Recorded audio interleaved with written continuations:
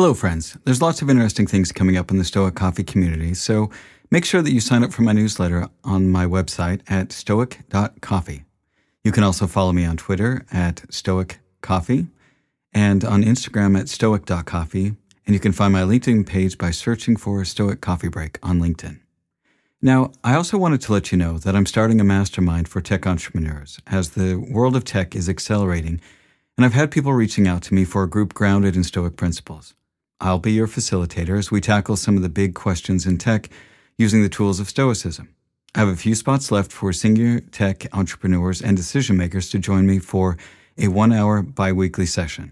I'll be interviewing candidates to form a tight group for the first cohort of 5 people, plus myself.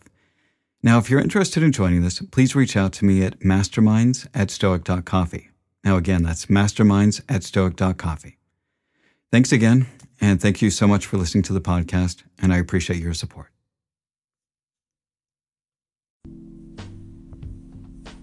Stoic Moment, Episode 9, Uncomfortable Truths.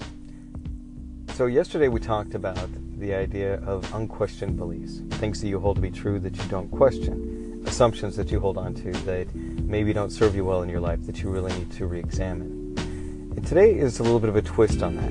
We're talking about the uncomfortable truths. Now, uncomfortable truths, I guess, could be likened to kind of a lighter version of self-delusion. These are things that we don't want to face about ourselves because they're uncomfortable. So, for example, if you play soccer, for example, and you think that you are a great player, and you have this idea of that you're a fantastic player, but the truth of the matter is you're an okay player. And you really need to put in a lot more work to be able to reach that level where you think you're at. A great example of this, and I saw this time and time again, would be watching American Idol.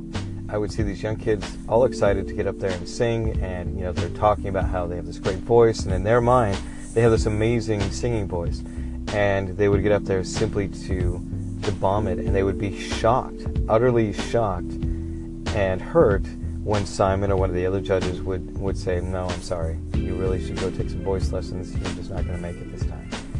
And for me, when I would see that, it was always kind of shocking to me that, wow, how could they not know? How could somebody not tell them?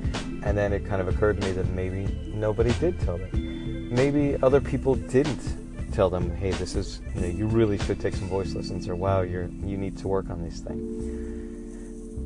So the way to get past uncomfortable truths is to find a way to get honest feedback, whether that's to a partner, a friend, a mentor, a coworker. There are plenty of resources to go out there and get that. In the case of American Idol, you had Simon Cowell telling you that you couldn't sing.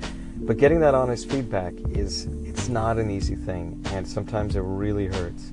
I know in my own case that there are plenty of things that I think that I'm really good at in my life, or that I think that, I'm a great guy because of this or that.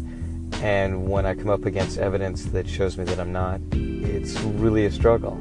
And oftentimes when my partner, who is generally really good at being pretty objective about those things, says, "Hey babe, I know you want to be really great at this thing, but this is where you're at." It's not an easy thing to hear.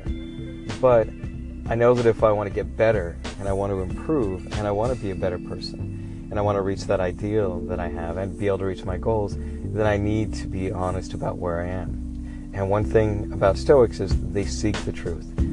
And even if it's an uncomfortable truth, even if it makes them really frustrated and it's not something they want to hear, they seek the truth, because once you know the truth, once you know that, hey, maybe I'm not that great of a singer, or I'm not that great at soccer, or I'm not as good at computers, or I'm not as good at whatever it is that you want to prove at, then you can get a realistic view of where you are, which allows you to take steps to move up to where you want to be. So if you have these uncomfortable truths in your life, that there are areas where you want to be better at or want to improve, and you suspect you're not as great as you think you are, examine that belief, and maybe ask a friend. Maybe there is something that you want to be great at, and you think you're really great at, so ask somebody who knows. Ask a mentor, ask a coach, ask a teacher. Say, hey, this is something where I want to do this, and am I very good at this? I think I'm good, but I don't know. And having that humility to hear that answer will take you a long, long way. So that's the Stoic moment for today. Again, go out and find those uncomfortable truths and try to get to the bottom of them. All right, have a great day, and we'll talk to you later.